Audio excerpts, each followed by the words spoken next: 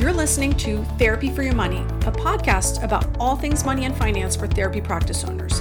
If you want to feel confident and in control of your financial life, then you've come to the right spot. I'm your host, Julie Harris. I'm an accountant and the owner of Green Oak Accounting. My firm specializes in working with private practices across the U.S., and my team and I have worked with hundreds of private practice owners.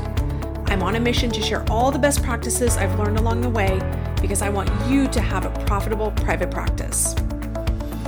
My new book, Profit First for Therapists, is available at most online retailers. You can get it in paperback, audiobook, or ebook as well. Go check it out. Hey everyone, welcome to Therapy for Your Money.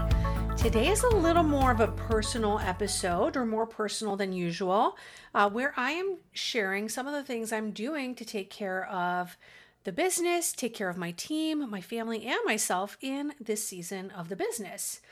So my business has changed a lot over the last several years. I now run a multi-million-dollar accounting firm. So in the firm, I no longer handle the accounting work. I handle a lot of the oversight, and my role is now to support the team versus supporting the clients directly. And as much as I love the client work, that part of the business, that's just not something that I can sustainably do day in and day out.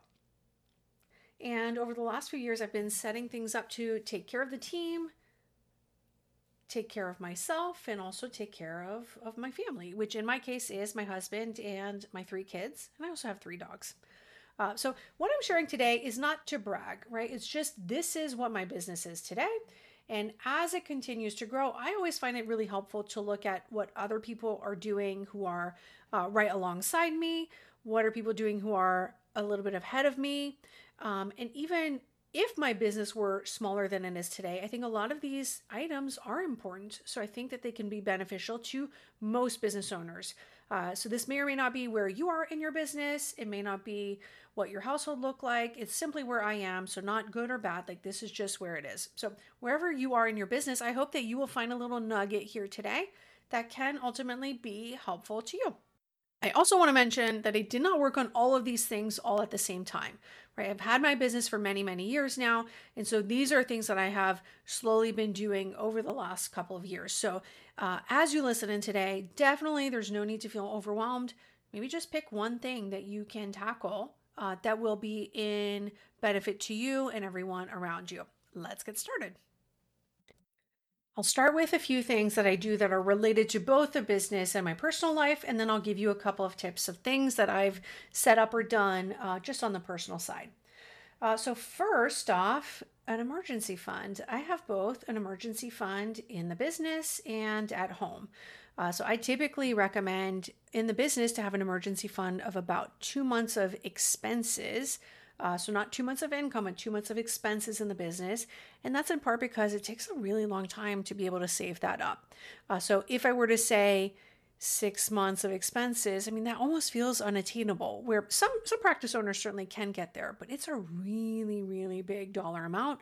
And so I think 2 months of expenses gives you a lot of runway in the business. On the personal side, I like to recommend 6 months worth of expenses as an emergency fund.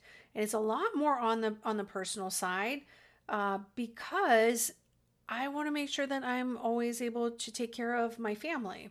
And so if something were to happen to me and I wasn't able to work, or something were to happen to the business and I was not able to take a distribution or take a salary anymore, I would want to make sure that my household is taken care of. So this kind of gives me an additional buffer that if something wasn't going well in the business, I at least have money on the personal side that I could tap into if I needed to.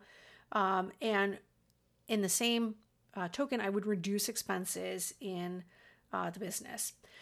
I also choose the number 6 months, or to have 6 months worth of expenses, in part because my husband has been a business owner for our entire relationship. And so there's just more risk when you have 2 business owners in the family. And so that is the number that works for me. You could even go higher than that, but that's just where I tend to feel comfortable. And so the emergency funds that I have, they are in money market accounts, and they still don't make a whole lot of money in interest, right? But that is okay with me, because to me, the goal of an emergency fund is liquidity.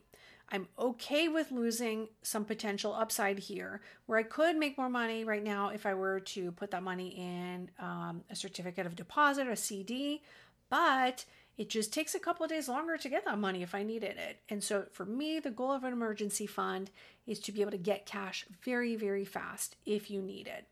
And so I also don't invest this money because if it was in the stock market, it could go up and go down.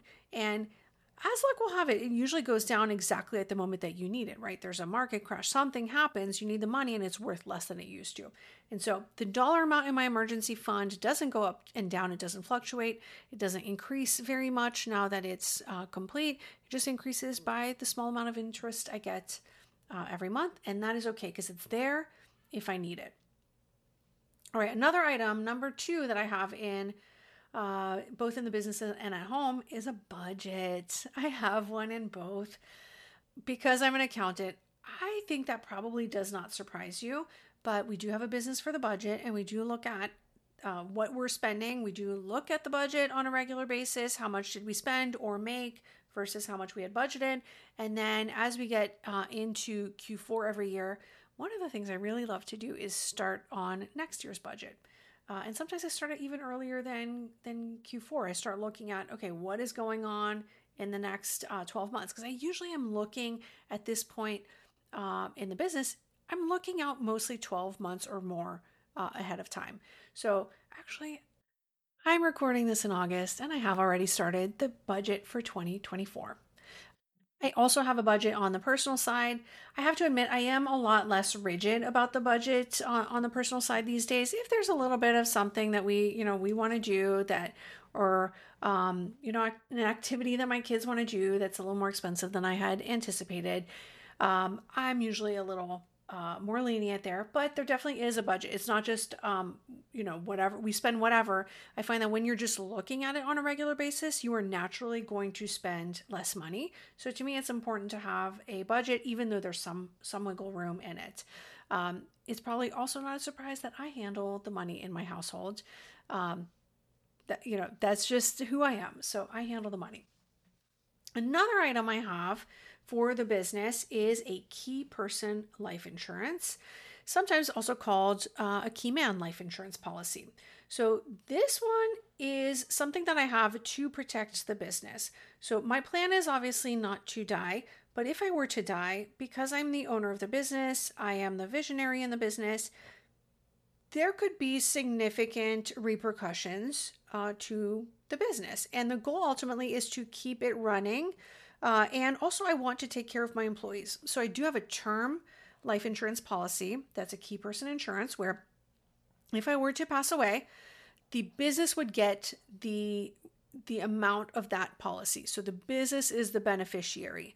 And sometimes you are going to be required to have that depending on what the structure of your business is. If there's any loans in the business, we've often seen that come up if the business is the guarantor of a real estate loan, for example, they're often going to ask for a key person policy to be in place. But so in my mind, the goal of this policy is that if I were no longer in the business, there would still be money to pay everyone who works for me. There would also be money to hire someone else if needed, right? Probably someone would get promoted from within, but ultimately the business would continue on. And one of the goals with a key person policy is that you want to keep the business alive long enough if you have died so that your beneficiaries are able to either put someone else in place or sell the business where it doesn't all of a sudden become worth $0 and it's no longer a sellable asset. So this is something that I do to protect the team, protect the business, and ultimately protect my family as well. I also do have life insurance on the personal side.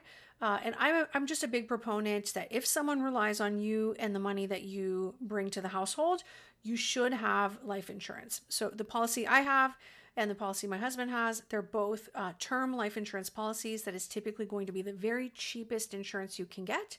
There is no cash value, but for almost everyone that is listening, there is no need to have cash in your life insurance policy. Just invest your money in real investments, and a term life insurance policy is enough. So again, if I were to pass away, and I really hope that doesn't happen, but I know that my family would be taken care of.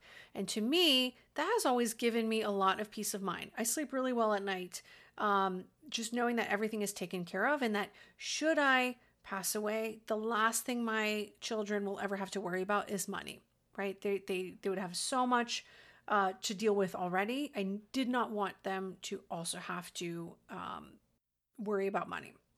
Another item that I have in the business is long-term disability insurance. So I personally decided to not have a short-term disability policy, in part because of the emergency fund, right? You are actually very likely to use a short-term disability policy in your lifetime, but that's just something that for me, I decided that was not worth the money that it cost. Again, it's kind of expensive because it's pretty likely that you will need it at some point. So I have a long-term disability insurance. And this is, again, if I was disabled long-term, I would need to be replaced. So likely someone on my team would step up into my role. Someone would step up to replace them, right? This domino effect. And so while the business might still be able to pay me, I don't want to take that chance. And I also don't want to put that burden on the business, that it would still have to continue to pay me at the same rate for me to be okay while also replacing me. It's possible that the business could do that, but I just don't want to take that chance, right? I don't want to put the business at risk. I also don't want to be in the situation where I need the money and I can't take it out. Right, so those are some of the big ticket items that I have done. I've also worked with my team so that there is a plan when I'm not in the office. If I'm not around, there is someone else who is able and capable of taking over. We have standard operating procedures or SOPs in place. They know what needs to get done, and someone else is capable of doing it. So there is a backup to pretty much everything I do. All right, a few things on the personal side. I have a 401k for my team, and I contribute to it as much as I can each year. So we do offer a small batch. So I put as much money as I can in each year. I do not personally own any stocks or any crypto or any single stocks, at least. I've always been of the mindset that investing consistently is the key. And so I set it on autopilot, and it's not something that I look at often or obsess about. So the money goes into investments on a regular basis. Most of it is in 401k. And I just don't think about, what company should I invest in today? Or how is my crypto doing? Like, it's just on set it and forget it. It's like one of those 90s infomercials. So I put money in mutual funds that are consistent. That's just where my money lives. And over time, you have dollar cost averaging, right? So sometimes the market will go down. You'll buy when the market is down. Sometimes it will go up. You'll buy when the market is up. And it ultimately averages out in the end. I personally have a health insurance plan that is HSA eligible. And that is because my family is healthy. And so I do understand this is very much a place of privilege. Not everyone is in that position. But economically, this has worked out for our family. So to have an HSA eligible plan, and just to back up, HSA is health savings arrangement. So it's where you're able to put money into a tax-deferred HSA, where it is non-taxable if you use the money for to pay for medical expenses. And so to be eligible for an HSA, the plan has to have a high deductible. And so I only choose this plan because my family is generally healthy. An HSA eligible plan typically is going to cover your well visits. And so I know for my family, if my kids are sick and I need to take them to the doctor, it's typically going to cost about $120 to $150, right? So I have this plan, and we pay a lot less for this plan, knowing that we're only going to need a handful of sick visits each year. And a lot of the other services we use, like therapy, we're already paying out of pocket. So it's not something that we would meet our deductible for. And so the money that I save by having an HSA eligible plan, I put into the HSA, because the cool thing is, if you pay a lot for a plan that you don't use, at the end of the year, you have just lost that money, right? But now that I pay less for the plan, I put the money into the HSA, or the health savings arrangement. Maybe it stands for account. I'm not sure off the top of my head. Arrangement or account. The HSA, I put the money in the HSA. That follows me forever. So it just keeps growing and growing and growing. And it is tax deduction when you put the money in. And as long as you use the money for health expenses, you never actually pay taxes on it, which is really, really, really cool. So I take the money that I save, put it in there.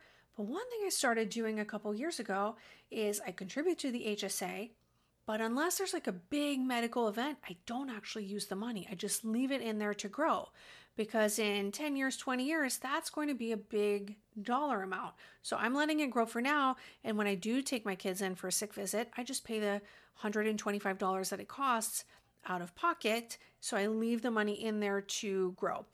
Now, again, if there was a big medical situation, I probably would tap into that money, right? To help pay for everything. But when it's just something little, I pay for it out of pocket.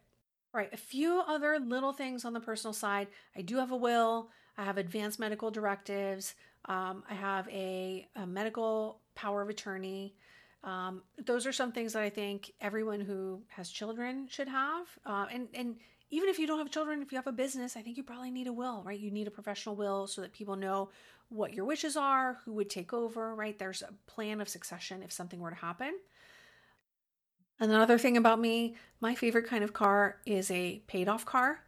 And so even though I have a business that does pretty well, I have 2 paid off cars. One of them is 11 years old because I just don't care. I just don't care about what the car looks like. I care about the function, and that is good enough for me. So no car payment means just more disposable income. I am actively working on paying down the mortgage of my home. Again, that's not one of those things that I have to do. It's just, I think that is a cool thing. I want to have a paid off mortgage. I do contribute to college savings funds, 529s for my children. I'm a firm believer when it comes to any kind of savings like this, that something is better than nothing. So for years and years, I was contributing the minimum dollar amount to those accounts. And then every couple of years, I bumped it up. And so over time, though, it does add up. And so I'm saving for my kids. We talk about college often. I just think it's going to be such a great gift to be able to send them off to college with some money so that they don't have to take on as much debt, or maybe even any debt. That would be amazing. I hope that I'm able to pay for their college, but if not, they're going to have a really nice savings account there. Before we go, I want to share that there was a time in my life where I had lots of time and no money. And now I'm in the situation where I don't have a lot of time. There's a lot of demands on my time, but I do have a little more disposable income. And so at this point in my life, I am willing to trade money for time. That allows me to have a better quality of life, spend the time I need in my business, but also then spend the time I want to spend with my kids and relaxing. And so, for example, anything that I can have delivered, I do. I Instacart everything, because if it saves me an hour of going to the grocery store, it is worth the $3.99 delivery fee for Instacart. And so that's just how I think of some of these trade-offs these days, because I value some time, getting some time back and doing only the things that only I can do. That is really, really precious to me at this point in my life. As I wrap up today, this is a pretty vulnerable episode. I've shared a lot of things that I'm doing on the personal side. My hope is that there's something in here that is helpful to you that you can go implement. And again, my business has not always been what it is now. There was a time where there was not a lot of money in my household. And actually, I started my business in part because we just needed more money, and I needed flexibility along with more money in the household. And so I understand what a fortunate position that I'm in, and I certainly do not take that for granted. But I hope that you have found something that you can do to take care of yourself, take care of your loved ones, and take care of your business and your team all at the same time. Take care, everyone. If you're looking for accounting help, head over to therapyforyourmoney.com/accounting to find information about my accounting firm and all of our specialized services just for private practice owners. If you enjoyed today's episode, we'd love for you to give us a 5-star rating on iTunes. Just head over to iTunes, click on ratings and reviews, and give us a quick shout out. We really appreciate it. The information contained in this podcast represents the host and guest's general opinions and should not be construed as personalized accounting and tax advice. Listeners should consider all facts and circumstances before applying this information and seek appropriate advice from an accountant, financial planner, lawyer, or other professional. Any info provided does not constitute accounting, tax, or legal advice.